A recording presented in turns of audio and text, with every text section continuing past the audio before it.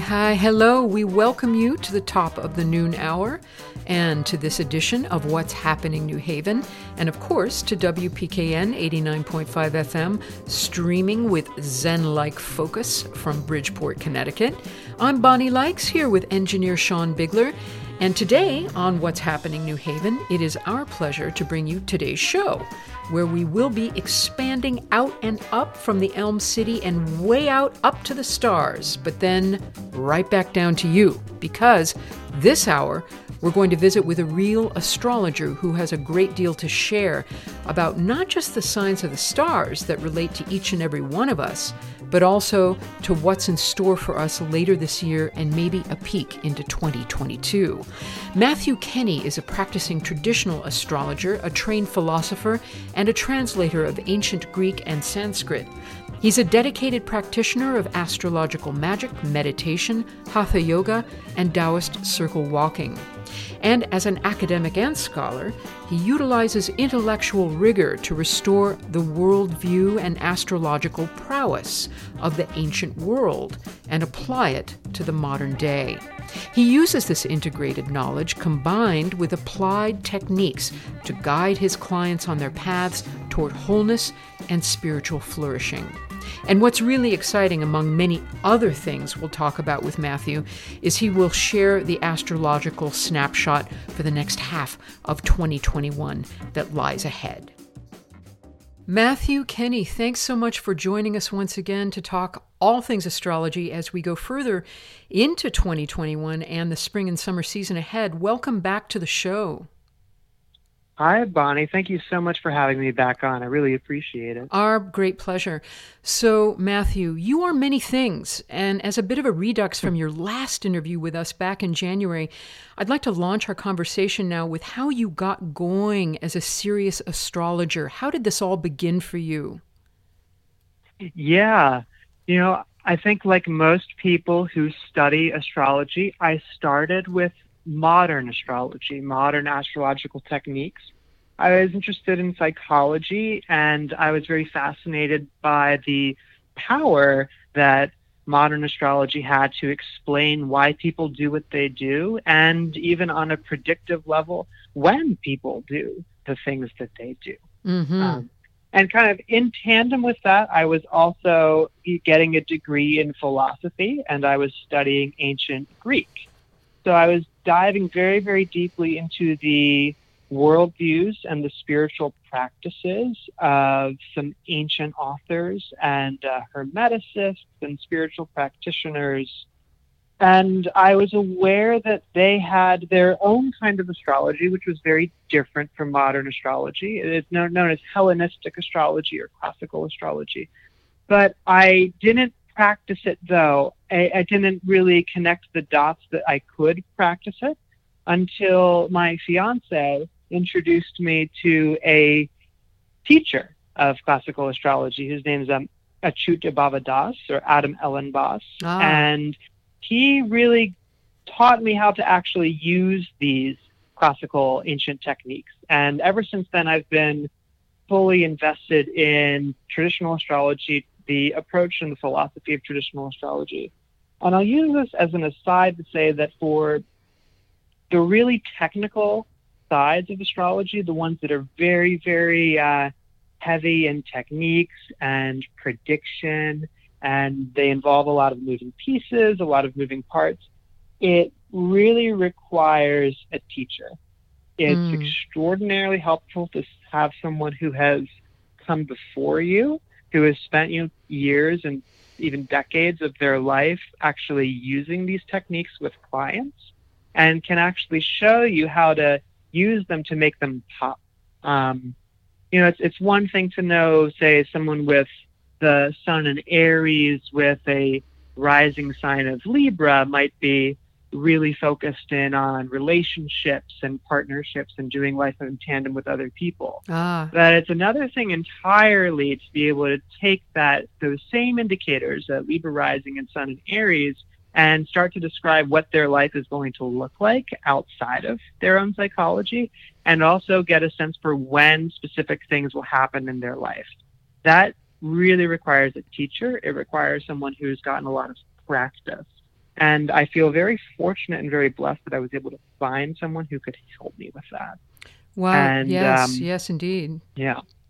So it's my layman's understanding that astrology not only has the various disciplines that you just alluded to. I think I've heard of New Paradigm, Ayurvedic, or Mundane, and all these different permutations and interpretations. But Matthew, how do you personally go about your discernments? Do you use a mix of, say, intuition combined with the cosmological science of how things are aligning up in the heavens? Oh, yeah, I absolutely do. And I think that astrology, no matter how technically proficient you are with it, there's always an element of intuition that is involved. I think that astrology is probably, especially the technical astrology, the classical astrology that I do, is a little bit less intuitive than, say, something like tarot or the I Ching. And it's very, very, technique heavy.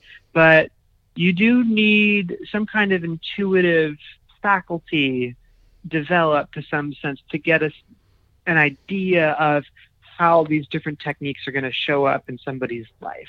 And that takes practice. And I found more and more that it's not necessarily something that's super abstract or even kind of woo, as it were. It just involves kind of being in the present moment, and you get these insights that help you to interpret the chart in a proper way.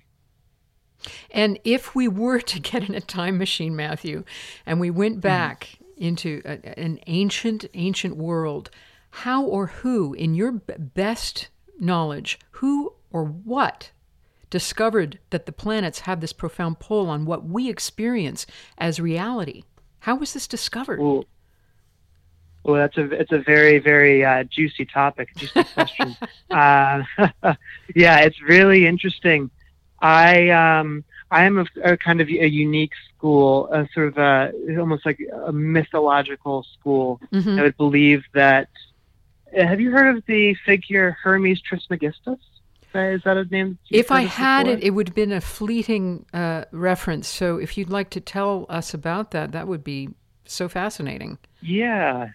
So Hermes Trismegistus is a semi-divine figure who is credited with the invention of astrology and also the invention of certain spiritual practices that help the soul of the individual to leave the body and ascend back up into the realm of the stars. And the mythos behind traditional astrology is that there's this one sort of founding figure named Hermes Trismegistus who had this divine inspiration that astrology is what it is, and that the planets mean the things that they do, and the signs mean the things that they do.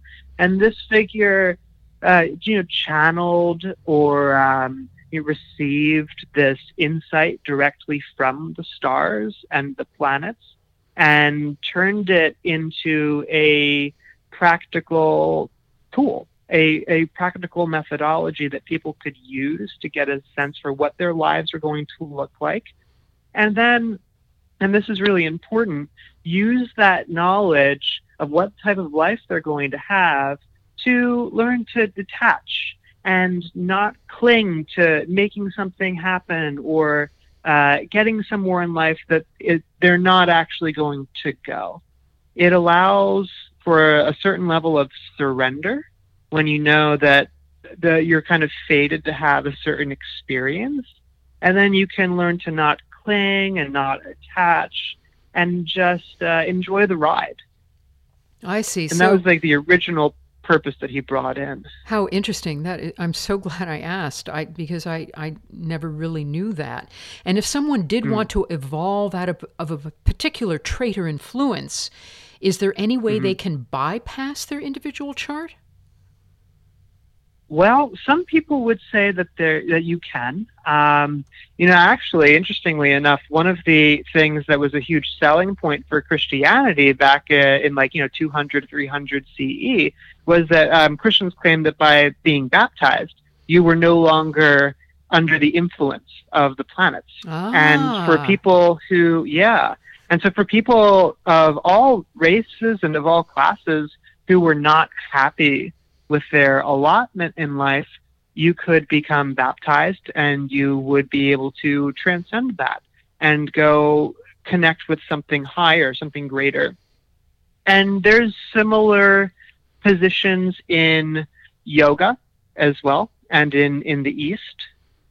In my experience, I see people who are baptized and I see people who practice yoga that still kind of live out their charts. So it might kind of work in theory, and it might seem like a good idea, and it's a great selling point for sure for whatever belief system you are trying to champion.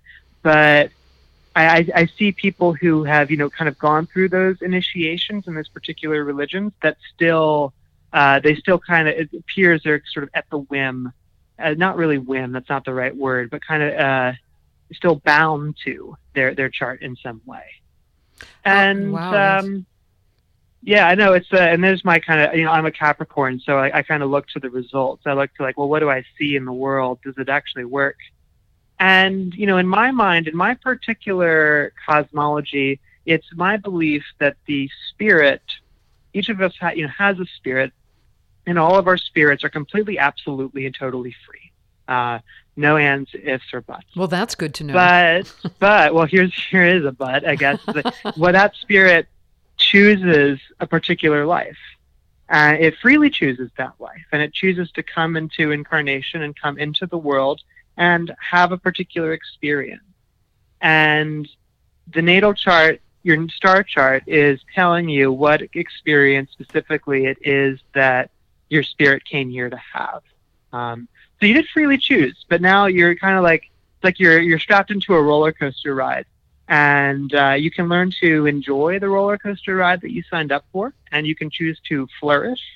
I think everybody can flourish with whatever they've chosen. Or you can kind of choose to fight it and go against it and not like it. This is also not a thing on whether or not everybody can be happy.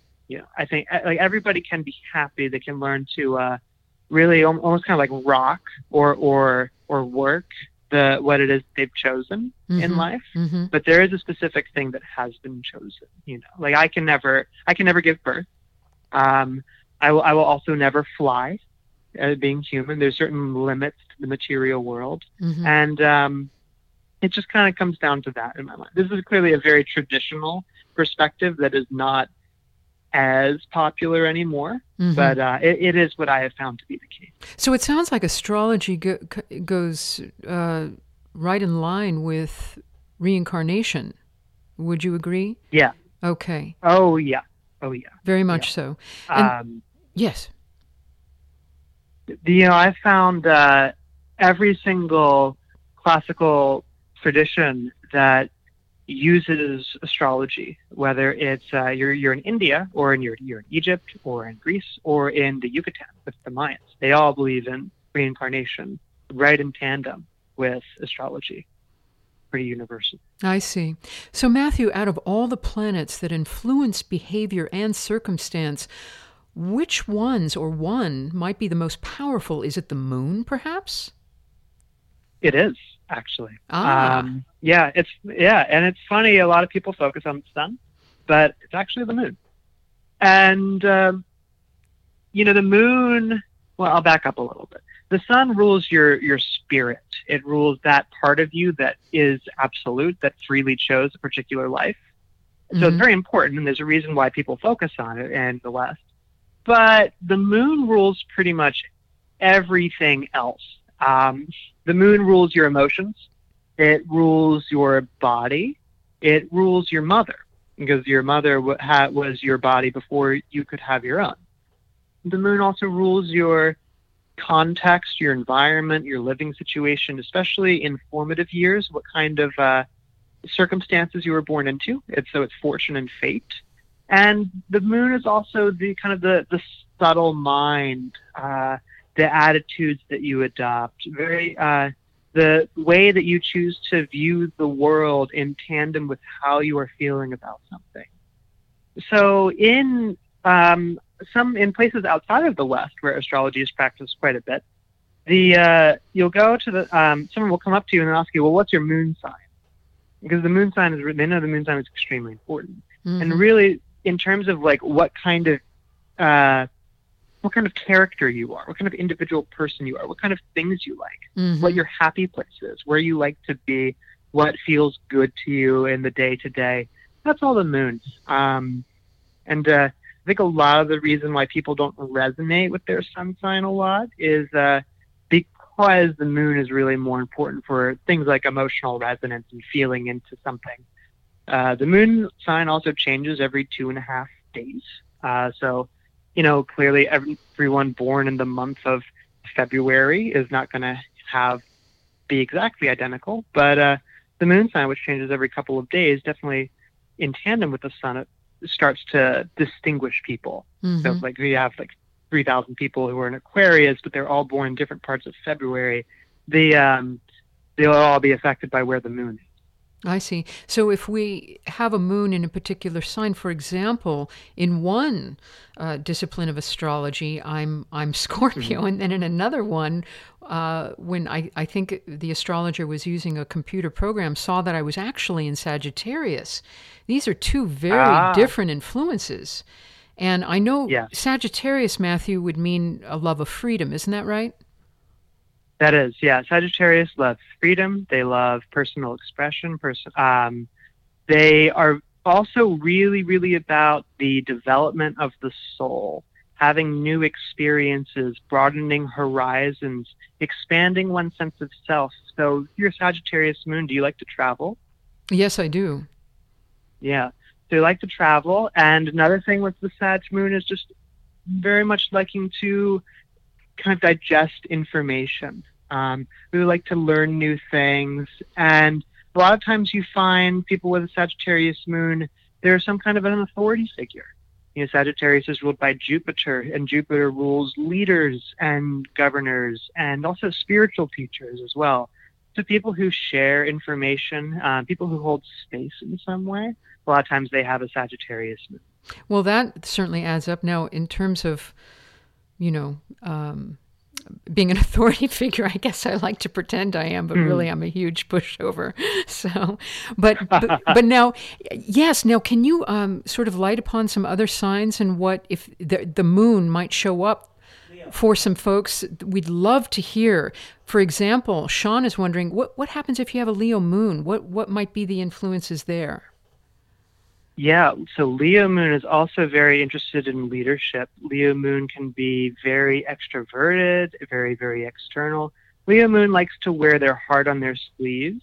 So in contrast to Sagittarius, Leo is ruled by the sun. So there is a kind of self-confidence. There is a kind of taking up space. You find that people with Leo moon are very interested in authenticity. Being genuine.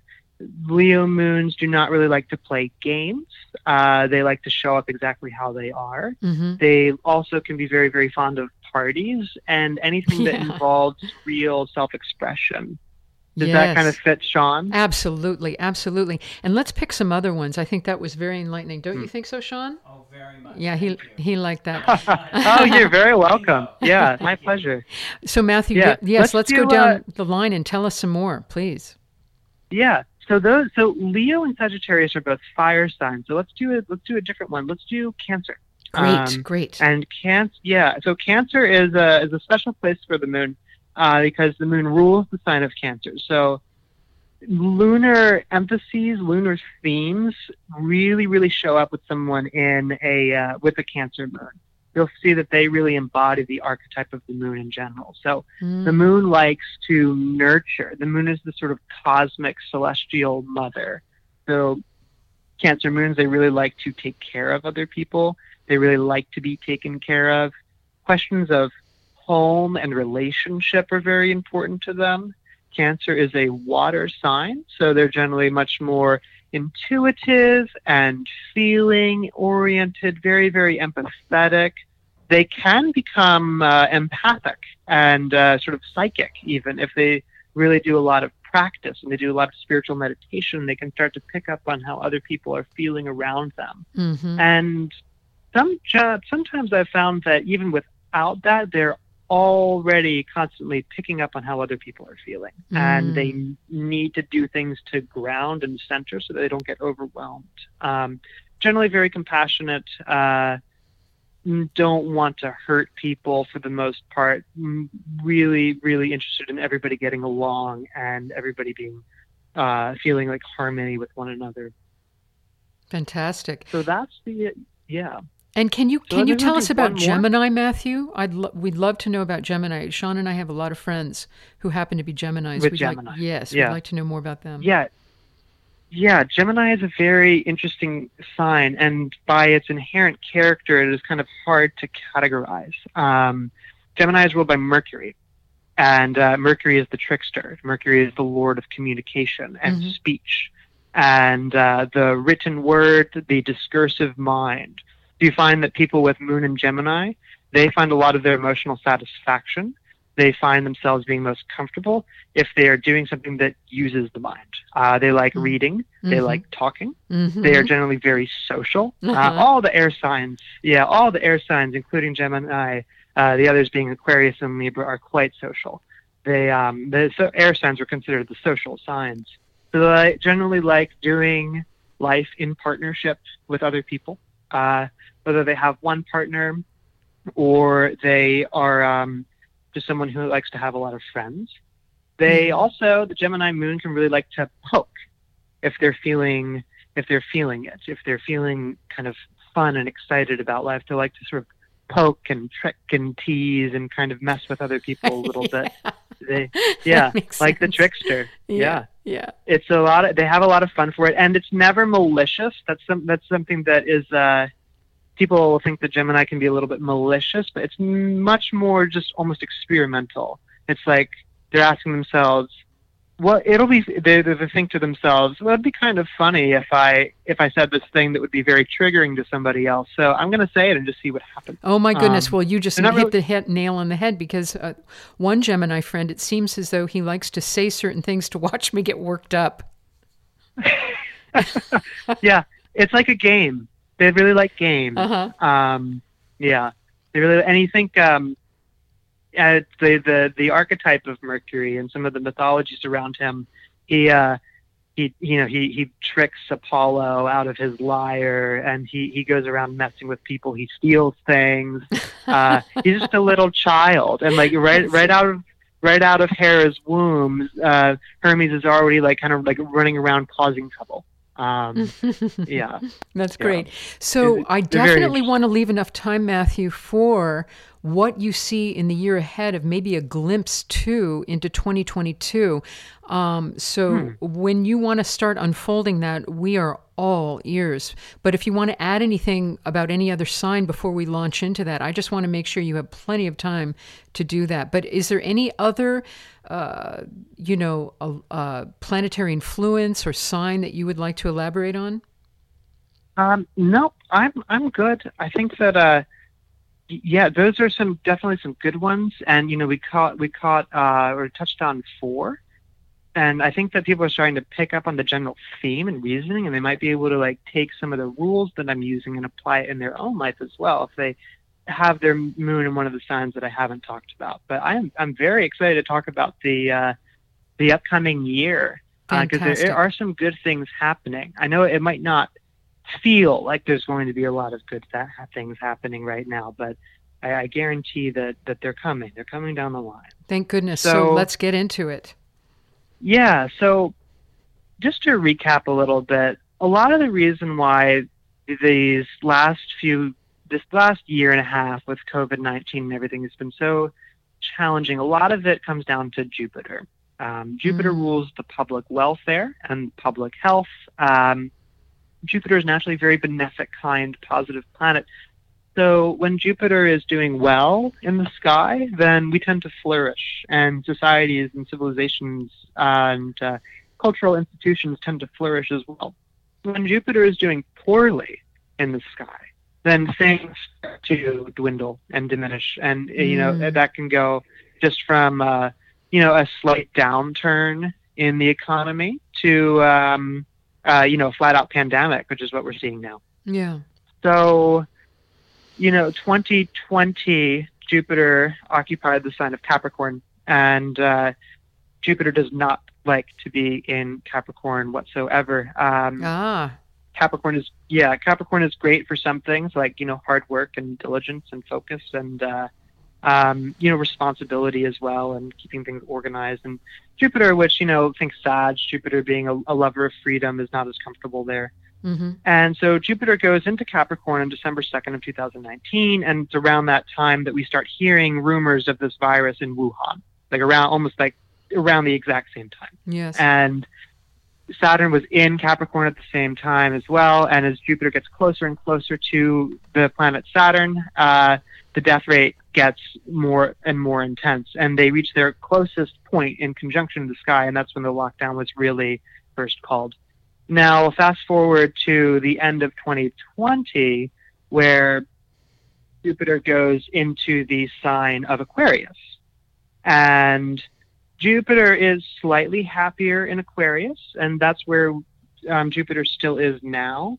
And that makes sense since things haven't been, quite as bad as they were in 2020. There's definitely less fear and panic going on. But there is still, things are still kind of in something of a lockdown. There's still limits. We're still wearing masks. And Jupiter will continue to be in the sign of Aquarius for another 3 weeks. Jupiter leaves the sign of Aquarius on May 14th of 2021. So it's a few more weeks. And then Jupiter goes into Pisces. And this is great for Jupiter. Jupiter rules the sign of Pisces. Jupiter's very comfortable here. They naturally go very, very well together. So in a nutshell, Jupiter is going from signs that are ruled by Saturn, the god of death, in Capricorn and Aquarius, to a place of his own rulership in a couple weeks. Are you tracking with me so far? Does that all make sense? Yes, it does. Great. We want Jupiter happy. It sounds like the bottom line. We want Jupiter happy because then we're much happier too. Yeah. Jupiter. May 14th is a day to look out for, and also just as an aside for people who have planets in Pisces, or like they have a sun, moon, or ascendant in the sign of Pisces, mm-hmm. or in Cancer or Scorpio, this is going to be really good for you guys personally too. The Jupiter will be forming trines or a conjunction to your natal planets by transit. So you'll see a lot of growth, more optimism, movement forward in your life. Sometimes like developments in career can happen as well. Fantastic. Now, Matthew, do you see any signs where people should maybe not take a warning, but take heed and just maybe be a little more careful? Yes. So while Jupiter is going to be in Pisces just for a couple months, after that, Jupiter will retrograde back into the sign of Aquarius on July 28th of 2021. And I expect there to be like a slight rollback, a slight return to some of the restrictions with COVID around that time. What I could see happening is that with Jupiter being in Pisces for like a couple months, maybe some mandates are lifted. Maybe people aren't required to wear masks as much or something like that. I'm not sure. Maybe people are already starting to talk about that a little bit. I think I've heard rumors of that in Pennsylvania. But I could see that being implemented and then rolled back again very quickly because the things start to take a little bit of a turn for the worst. But fear not, because that will still be temporary. Jupiter was mostly done in Aquarius. He will be, in Aquarius from July 28th until December 29th. And once Jupiter goes into Aquarius, back into Pisces on December 29th, then I think that, throughout 2022 with Jupiter in Pisces, things will be like, there will be a lot more lightness. I think that at that point, COVID will begin to feel more like a thing of the past. So if a new variant came into the sphere, would it not have a chance of being as catching as it was March of 2020? It wouldn't have the full steam ahead as it did a year ago, say. Might that be the case? Correct. Okay. I think so. Yeah, I think so. Whatever it is, it's definitely not going to be as bad as 2020. That, yeah, and that's what the numbers seem to say. I was looking at a graph a little bit before we came on to, just to get a sense for it. But Yeah. there was this huge spike in death tolls. Both instances where Jupiter and Saturn were really close together in the sky in conjunction. Mm-hmm. It's very spooky even to like correlate the two, because it's very precise. Mm-hmm. But they're not going to be conjoined again for another 19 years. So the worst is definitely over, and we're trending downward. It's just a matter of kind of holding out, riding the rest of 2021 out, and also feeling some gratitude that it's not as bad as 2020. So, Matthew, when we look around us in the news today, we see a lot of division and almost a spitefulness. Can you address that in the astrological year to come?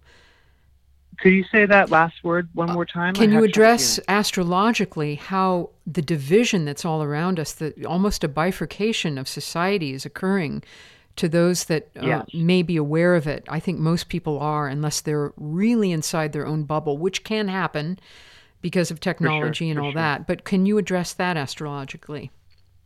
I can. Yeah, there is a lot of division. A lot of that comes down to Saturn being in Aquarius. Jupiter's a positive planet, right? And then Saturn's not. Saturn, when Saturn has more power, sometimes more difficult things show up, and he is in more power right now with being in Aquarius, which he rules. This is his home, the sign of Aquarius. And what I see with people natally who have a lot of planets in Aquarius, or they have Saturn in Aquarius, is ideologues. People, you see pundits, people who use their voice quite a bit to sway the masses one way or another. And this is true for both conservatives and liberals. What is, it's not necessarily about a particular side. What you see is just two different sides getting very, very caught up in their own viewpoints and their own perspectives, so that they become more like ships passing in the night. And it's harder to actually see each other's humanity, is what I've noticed. Mm-hmm. So when Saturn is in, say, Pisces, like a water sign like Pisces, or in Sagittarius, there's it's easier to see people for being human, and knowing that, we're all in this together, and there might be some difficult experiences coming up, and I might not agree with you, but we are still just trying our best. But everybody is just trying their best, and hurt people, and we can forgive so long as we're trying to move forward. Aquarius isn't really about that. Aquarius has its own wisdom, which is seeing the absolutes.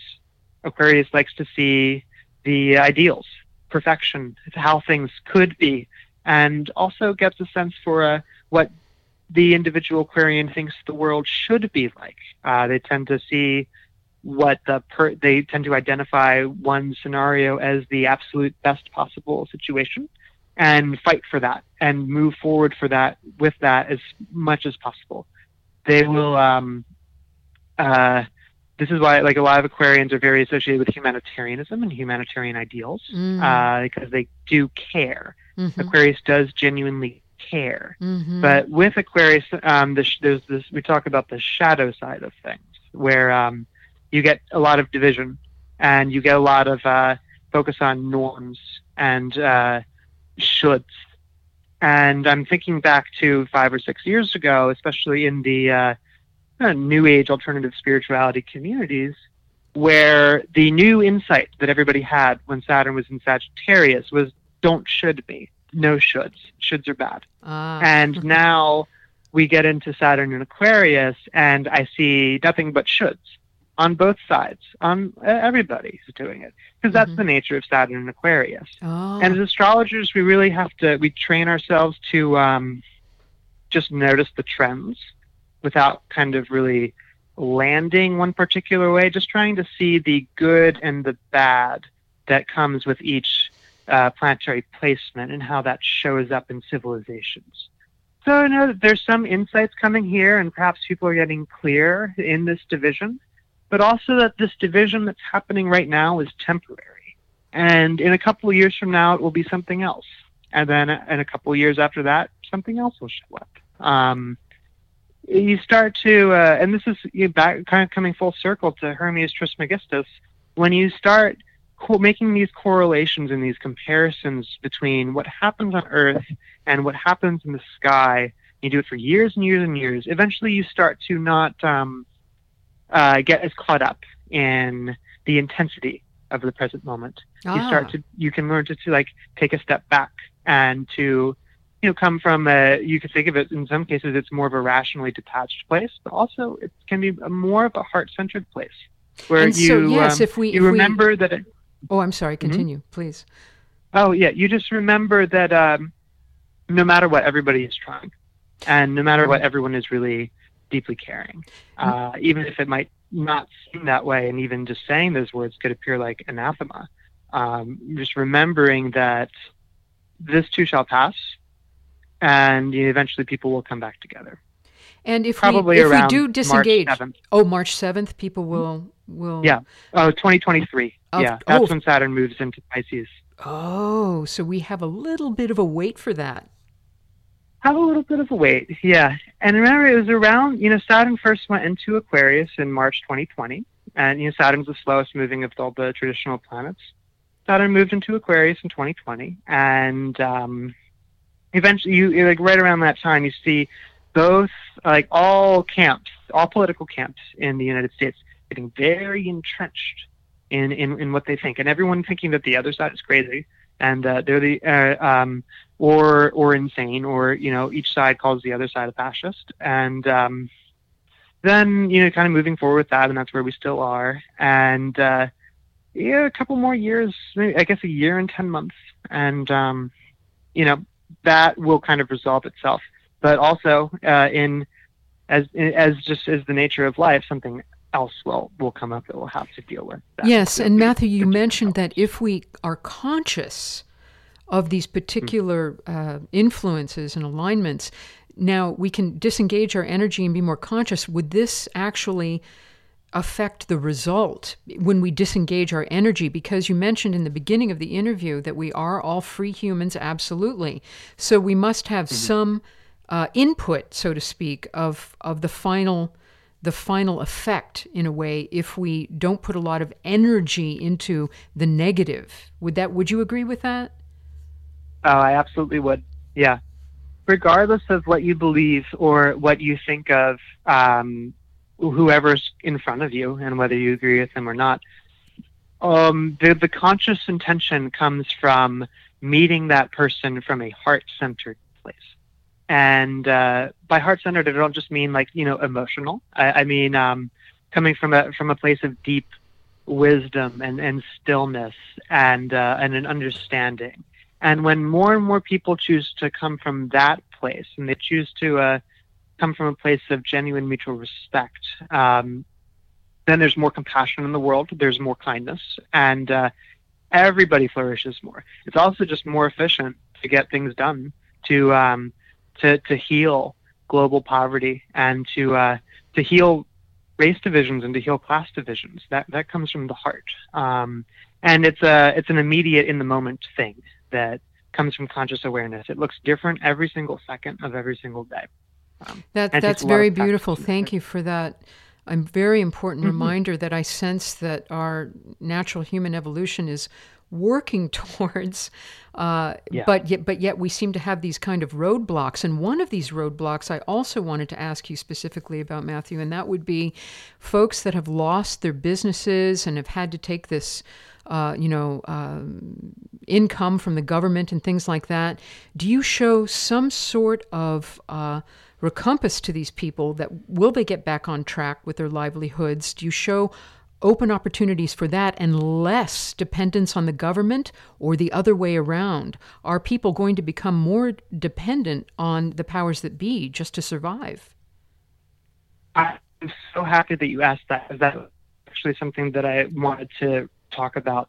In traditional astrology, we use something called an Aries ingress chart to describe what a particular year is going to look like for a country.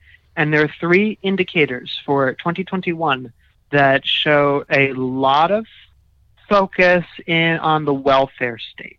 I won't get too into the weeds with what those indicators are, but I think a lot of government handouts, probably more stimulus checks. I know that I was telling my students, like, hey, there's going to be more even before there was a third one. Now people are already talking about a fourth. There could be a fifth. And what the Aries Ingress chart showed me is that, especially for people who lost their businesses, I do see more of a focus on, or a dependence on the government for 2021. Now, is that going to last? Is that going to be permanent? Probably not.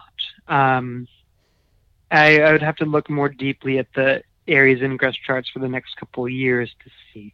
But just realistically speaking, I'm personally grateful for the availability for these stimulus checks and the completely forgivable loans for some small businesses that can get them, knowing that there's at least some grace. And it is unfortunate that a lot of people, a lot of people have lost their businesses. This too shall pass. Nothing lasts forever.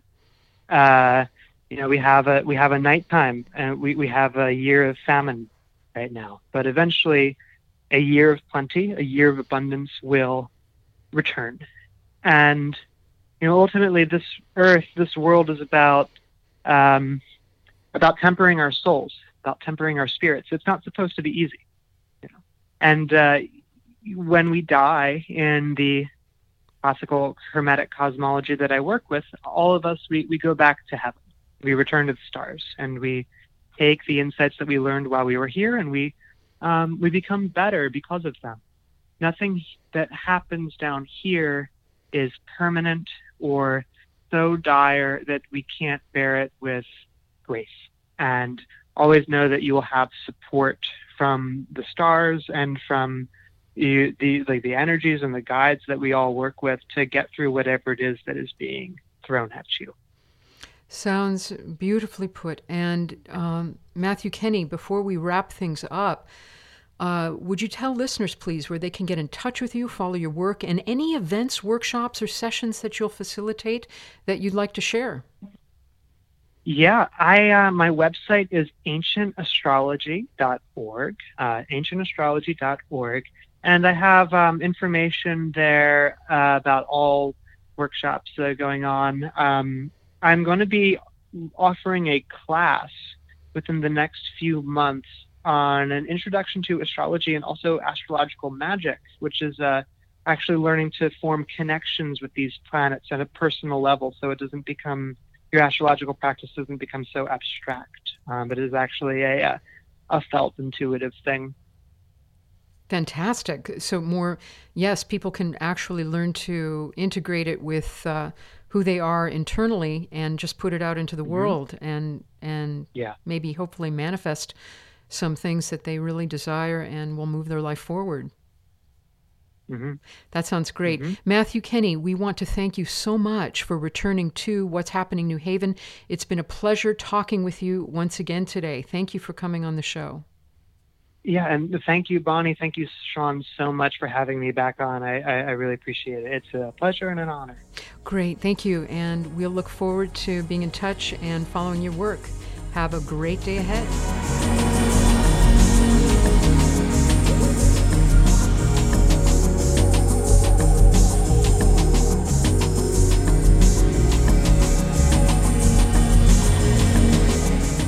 The world is resting without sound or motion.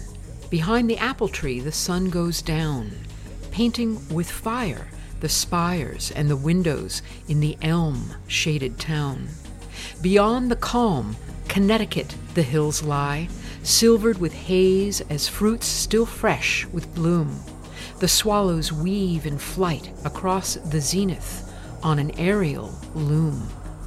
That's an excerpt from a poem titled In a Garden, all about the fair state of Connecticut written by Sarah Teasdale. And I thought it fitting because here on beloved WPKN, this will be our very last edition of What's Happening New Haven, as Sean and I will be leaving the unique and beautiful boundaries of Connecticut, and it is a very difficult state and state of mind to leave at that. It's been our pleasure to rest on the pulse of the one-of-a-kind, prolifically amazing city of New Haven, and to see and mingle with the other wonderful people of WPKN these past 2.5 years. We are very sad to leave, but have sweet memories packed away in our bags as we aim our beaks to the south. Rest assured, we're certain this time slot will be filled with someone who's got great things to play and say, so we suggest you tune in constantly to see what's up. Thank you for tuning in today to WPKN 89.5, and stay tuned now for more wonderful programming.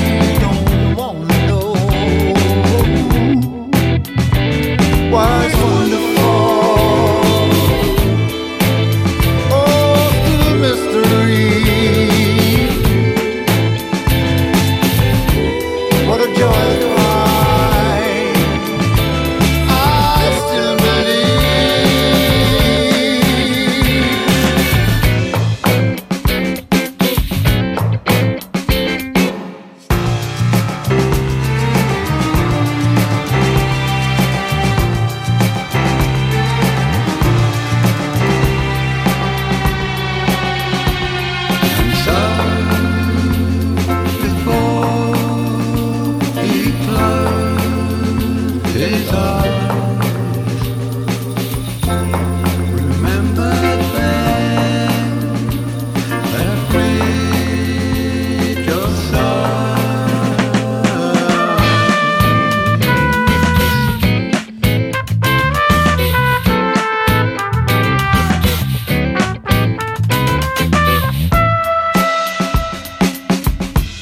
she's a wonder of the world. It's all opened up and shocking you. And what a way to start. Growing up in a world so cruel. Oh, but she's wonderful.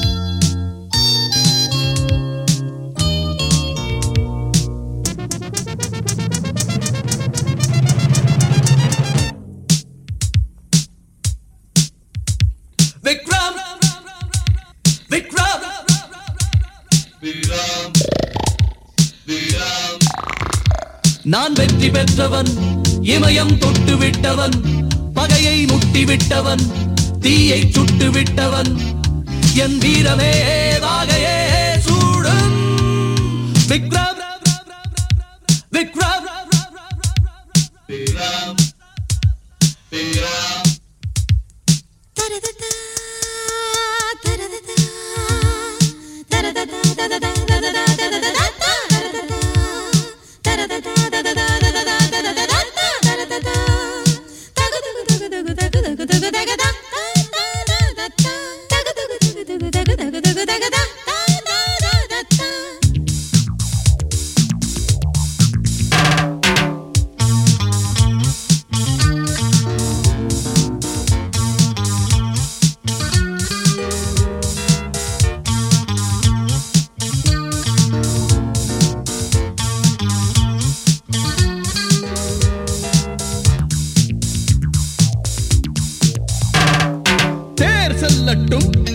என் பேர் வெல்லட்டும், தேர் செல்லட்டும், என் பேர் வெல்லட்டும், ரதகஜ படை எங்கும் செல்லும், விண்ணை வெல்லும், வானும் மண்ணும் என் பேர் சொல்லும்.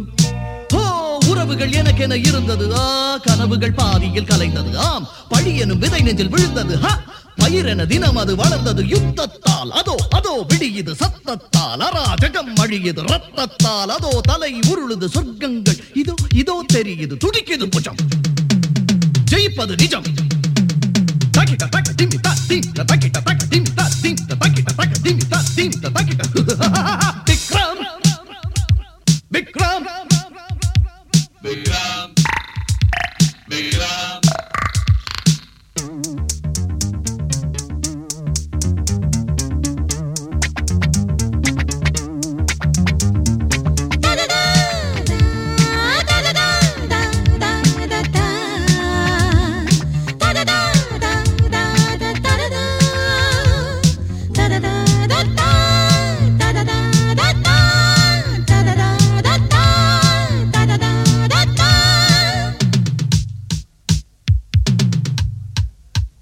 யார் வட்டங்கள் இவை யார் சட்டங்கள், யார் வட்டங்கள் இவை யார் சட்டங்கள்.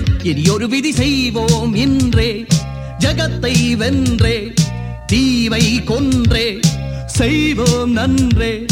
ஹே, பகைவனு கருள்வது பிழையே, வா பகைவனை அழிப்பது முறையே. பொறுப்பது புழுக்களின் இனமே, ஆம் அழிப்பது புலிகளின் குணமே. எட்டிப்போ இதோ புலி வருகுது திட்டத்தால், அடாவடி ஒழியுது சித்தத்தில், மனோபலம் வருகுது மொத்தத்தில், அதோ பகை அழியுது துடிக்குது புஜம். ஜெயிப்பது நிஜம். தக்கிட்ட தக்க திமிதா தீம் தக்கிட்ட தக்க திமிதா தீம் தக்கிட்ட தக்க திமிதா தீம் தக்கிட்ட. விக்ரம் விக்ரம் விக்ரம் விக்ரம். நான் வெற்றி பெற்றவன், இமயம் தொட்டு விட்டவன், பகையை முட்டி விட்டவன், தீயை சுட்டு விட்டவன். என் வீரமே வாகையே